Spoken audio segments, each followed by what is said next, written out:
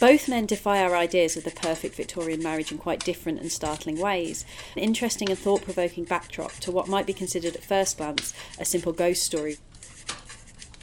In 100 Years, 100 Objects, Stories from the Collections of Lancaster City Museums, we're delving into the collections to discover objects that can tell us stories about the past and make us think about the present and the future. I'm Millie Wellborn, Museum Assistant at Lancaster City Museums. Today's episode involves two famous authors, a Lancastrian inn, and a ghost. It's a spooky tale that can also provide us with an image of Victorian Lancaster and how visitors to the town may have seen it. Today's object is a commemorative booklet entitled A Visit to Lancaster by Mr. Charles Dickens.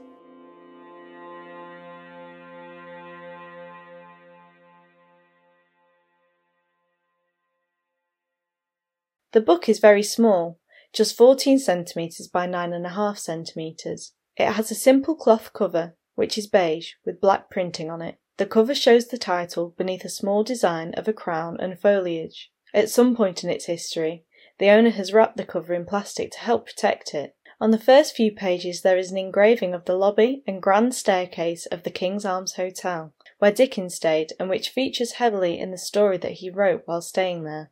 The rest of the booklet contains sections from Dickens' writings on Lancaster, as well as descriptions of some other events that happened in the town in the late 1850s and 1860s. Rachel Roberts, Collections Registrar at Lancaster City Museums, told us a little bit more about the book and the visit of Charles Dickens to Lancaster. The booklet was printed 9 years after Charles Dickens and Wilkie Collins stayed in Lancaster in 1857, so it also takes the opportunity to include some other things that have happened in the intervening years. The first section is the extract from Household Words. After this we have extracts from the Railway Guide, which gives a rather poetical description of Lancaster, of which it says, "In all broad England there is no spot upon its fair surface that presents to the eye a sweep of panoramic scenery, as that which enchants the beholder when standing on one or other of the delightful eminences which abound in and about the fine old historic town of Lancaster." The guide suggests that visitors should go to the castle. A look over the ancient pile, it says, is always attainable by a magistrate's order and offers much pleasure. And it also suggests the Priory Church, the Lancaster Aqueduct, Grammar School, Town Hall and Ripley Institute should be on the itinerary of any Victorian visitor to Lancaster. The description of the torchlight procession takes the form of a reprint of the order of service, which announces that there'll be a torchlight procession and the public roasting of 2 fat oxen on the 9th of March 1863. The procession was made up of a large number of townspeople carrying torches, with some playing well-recognised folk characters like Sir Plum Pudding, Sirloin Beef and Mr. Cheese. It also promises that 6 of the torchbearers will be mounted on magnificent superb donkeys. At the end is a request that all endeavour to preserve order, that a peaceable and amusing evening may be spent, with a final statement, no money returned. The final piece, A Tourist's Visit to Lancaster, is an extract from a piece published in the local newspaper in 1866. It describes a stay at the King's Arms Hotel, where Dickens and Collins had stayed, and the wonderful dinners experienced there. It also describes the castle, of which it says that John of Gaunt would be repugnant about its current use as a prison, concluding that, if any of your friends have time to spare, by all means let them take an hour or so here in passing. Do a good dinner, then the church, and if really necessary, the castle. We're not 100% sure of the motivation behind the printing of this little commemorative booklet. However, the reader might notice that all sections, one way or another, include a rather long and glowing account of the King's Arms Hotel, which was run by Mr. Sly and his wife, and we can be fairly sure that it was produced commercially by Mr. Sly to help promote the King's Arms Hotel. Charles Dickens' stay there in 1857 is also mentioned in the majority of the sections, so we can be pretty sure that Mr. Sly was also using that as a promotional tool nearly a decade after the actual stay. Why was Charles Dickens in Lancaster in 1857, and was he travelling alone? Charles Dickens came to Lancaster in 1857 as part of a tour of many places in the north of England. He was travelling with his friend, who was another well-known Victorian author, Wilkie Collins. Dickens was in a rather stressful point in his life at the time, and as well as still being an active author of novels, he was editing and writing for his own periodical publication called Household Words. He decided to take a break from everyday life by taking a sightseeing tour around the north of England, which he would turn into semi-autobiographical stories to publish in Household Words. He invited his friend Wilkie Collins along not only as a companion but also as a co-author. Collins was an up-and-coming author, and the pair had known each other for several years at this point and had also written together before as well. On their tour, they visited Carlisle, the Lake District, Doncaster and, of course, Lancaster. The two wrote short pieces about the places they visited, which they sent back to London for publication in Household Words just weeks or months after they were written. These short pieces were then collected together in a book which told the whole story and was published under the title The Lazy Tour of Two Idle Apprentices. The stories they wrote are narrated by two characters, Thomas Idle and Francis Goodchild, who were caricatures of Dickens and Collins himself. Dickens was Francis Goodchild, a man described as laboriously idle, who would often go to extreme pains and expend a lot of energy in the pursuit of being idle. While Collins was Thomas Idle, a born and bred idler, as they wrote, who can barely rouse himself to do anything and is often exasperated at his companion's rather energetic form of idleness. In these characters, the men were poking fun at themselves and the differences between them.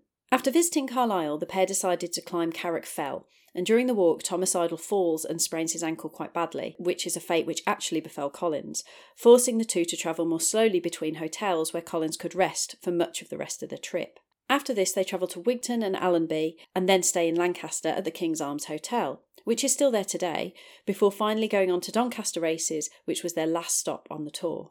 What did Dickens and Collins write about Lancaster? And what might have inspired them to write the story that they did? Can the story tell us anything about its authors and the way they interacted with the world? The two men arrive at the King's Arms. At 1 a.m. one night, the door to their room is opened to reveal an old man dressed all in black. The story he tells involves a woman and her previous lover who she'd left to marry a wealthy man. When her husband dies, the old lover returns to her bent on wooing her again and trying to get as much money out of her as he possibly could. She dies before she's given him anything. He forges a document making himself the guardian of the woman's 10-year-old daughter and immediately hires a woman to keep her isolated from the rest of the world in the house that would later become the King's Arms Hotel. Dickens and Collins write, "The girl was formed in fear of him and in the conviction that there was no escape from him. After 11 years, he marries her and they live as man and wife in the same house. He instructs her to copy out a document which hands all of her money and possessions over to him when she dies. And when this is done, he asks her whether she understands what the document means. When she says she does, he replies, 'Now die. I've done with you.' For many days and nights he sits in her chamber repeating the word over and over again, 'Die, die, die.' Locked in the house and isolated from any other person, he repeats this treatment for days until finally she's worn down and quietly dies. He decides to sell the house and begins to clear the overgrown gardens to make it more attractive. One evening he spots a young man in the branches of a tree and he confronts him. He finds out that this young boy was his bride's lover. He would climb the tree and speak to her for many years and saw how badly she was treated and was now gathering evidence to have the man convicted and hanged. Upon hearing this, the man kills the young lover with a billhook. He buries the body in the garden underneath a tree. Afraid now to sell the house, lest someone should find that body, he's forced to live there and is haunted by the fear of someone discovering his secret. 10 years later, the tree is struck by lightning, and when some scientists sneak in and dig it up, the body's found. The man's arrested and hanged at Lancaster Castle 100 years before Goodchild and Idle arrive for their stay. But that's not where it ends. The murderer finds himself as a ghost, forever trapped in the bridal chamber along with the ghost of the young lover and the bride, and as an added torture for 1 month every year, his ghost becomes free to walk about the house. But at every strike of the hour, he is multiplied, so that he's 1 ghost at 1 o'clock, 2 ghosts at 2 o'clock, and so on. With each multiplication, he feels the fear and pain of all the versions of himself, culminating in the agony of the deaths of all 12 men being executed at once. It's a really chilling story and was written by 2 of the masters of Gothic ghost stories of the 19th century. However, it can also tell us something about one of the big questions of the time, for both society as a whole and for Dickens and Collins in their own lives, the question of marriage. Due to how the stories in Household Words were published, we can't be exactly sure which of Dickens or Collins wrote the story. Those who've examined it have tended to decide that Dickens was the author of this section, and indeed is his character Goodchild that relates the tale.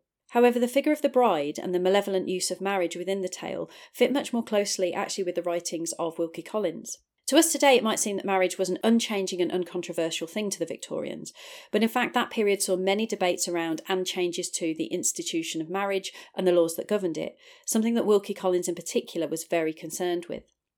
At the time, Charles Dickens wasn't happy in his own marriage and would go on to separate from his wife, treating her with a good deal of unkindness in the process. But Wilkie Collins had very different views to Dickens. He disapproved of marriage and is believed to have seen it as a way of trapping people in unhealthy relationships, both men and women. He never married, but openly had 2 life partners, Caroline Graves and Martha Rudd.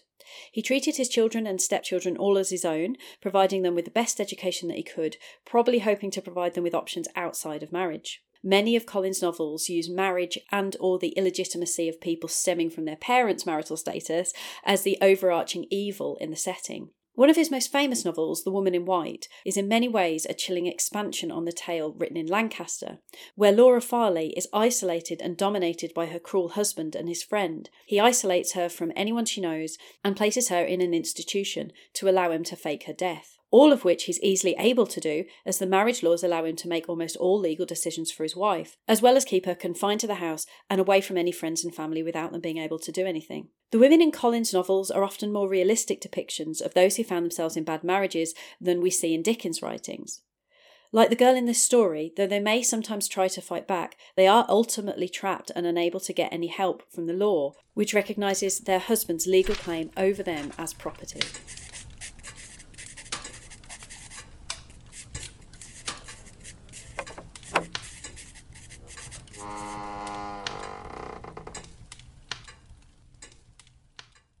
What do we know about the lives of these 2 very famous men, and how does their trip to Lancaster fit in?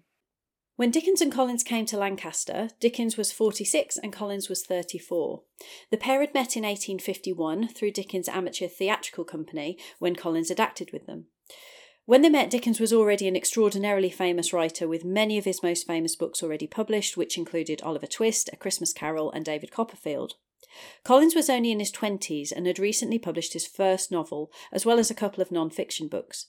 But the 2 became friends quickly, and Collins was often invited to spend time with the Dickens family. Collins started writing for Household Words in 1852, and the 2 spent large amounts of time together. Collins' third novel, Hide and Seek, was dedicated to Dickens, and Collins also wrote plays which Dickens produced for the stage. By 1857, the 2 were a large part of each other's lives, but Dickens' marriage was failing, and he wasn't happy at this time in his life. In 1858, not long after their visit to Lancaster in October of the previous year, information came out about Dickens and 2 unnamed women, which became known as the Garrick Club affair. It caused a great public scandal. Dickens reacted angrily, cutting off friendships and business acquaintances with anyone who sided with or sympathised with his wife Catherine. The exception to this was Wilkie Collins, who remained close friends with both Catherine and Charles for the rest of their lives. In 1857, Dickens also first met Ellen Ternan, an 18-year-old actress with whom he'd go on to have a long-term affair. The name of the bride in the Lancaster ghost story is Ellen, which some people believe point to Dickens being the sole author of this piece. The final destination for the tour, Doncaster, was also chosen by Dickens and was where Ellen Ternan was due to be performing. But whether this is enough to identify Dickens as the only author of the story is still uncertain. In spring of 1858, Dickens finally separated from his wife Catherine. They couldn't divorce without Dickens showing proof of adultery on Catherine's behalf, but he used his influence to attempt to destroy her character, writing that she was mentally unbalanced and an unfit wife and mother. Eventually, Catherine was forced to leave his house with only 1 of her 10 children and had only limited contact with the rest of her family after that. In the same year, Collins began living with his first partner, Caroline Graves, and her daughter. Collins published several best-selling novels, including The Woman in White and The Moonstone, and established himself as a top-tier author in his own right. Through the 1860s and 70s, Dickens continued his relationship with Ellen Ternan, while Collins separated from and then restarted his relationship with Graves, and also started his relationship with Martha Rudd. Both men defy our ideas of the perfect Victorian marriage in quite different and startling ways, and their relationships to the women in their own lives and how they thought women should be treated on the legal and public stage are an interesting and thought-provoking backdrop to what might be considered at first glance a simple ghost story which they wrote during their short trip to Lancaster. What else did they note about Lancaster, and what can that tell us about how Victorians viewed the town and its history? Dickens, it seems, found it cramped, stating that it is Mr. Goodchild's opinion that if a visitor on his arrival at Lancaster could be accommodated with a pole which would push the opposite side of the street some yards farther off, it'd be much better for all parties. However, Mr. Goodchild conceives Lancaster to be a pleasant place. He compliments the charming landscape, lovely walks, and fine ancient fragment of castle, but then the piece states that in the dark mahogany wood, used in so many of the fine buildings of Lancaster, the men saw the hue of the wretched slaves who groaned long ago under old Lancaster merchants. And they say that the great stones and doorways of the town frowned sullen in the brightest weather, that their slave gains turned to curses, and that no good ever came of it, even to the third and fourth generations, until it was wasted and gone. Both men were anti-slavery. Dickens had visited America in 1847 and had gone to the south to visit plantation areas. During that visit, he was saddened by what he saw in relation to the conditions on plantations. His opposition to the enslavement of people in America did affect his popularity in the country for a while. However, he did still court an American audience and regained much of his popularity, including another tour of America in 1867. Collins only wrote about the issue once in his 1869 play Black and White. However, the play wasn't received well by audiences, which Collins blamed on the large number of plays dealing with the subject in the wake of the American Civil War, 1861 to 1865. He never returned to the subject in his public writings. There is also an account in the book of Mr. Goodchild, otherwise Dickens, visiting the lunatic asylum, as he describes it, by which he was probably referring to the Moore Hospital. He describes it as a well-functioning place where the staff are kind, but he's still saddened by the plight of the people he sees within. However, outside the ghost story, the entire description of Lancaster and their stay there makes up less than 4 pages, so it's difficult to get a full impression of what these two rather different famous men thought about the town in 1857. Their brief writing paints it as a beautiful and historic place, but one that's haunted by forlorn people, whether it's the enslaved people who built its wealth, the people in the asylum, or the poor bride from the story. Despite that though, Lancaster and the King's Arms Hotel in particular were still publicising and memorialising this brief stay by literary luminaries a decade later, weaving it into the story of Lancaster. Thank you so much for taking the time to listen to this episode of 100 Years 100 Objects. There are lots more stories to discover by listening to our other episodes, where we discuss everything from felt hats to local heroes.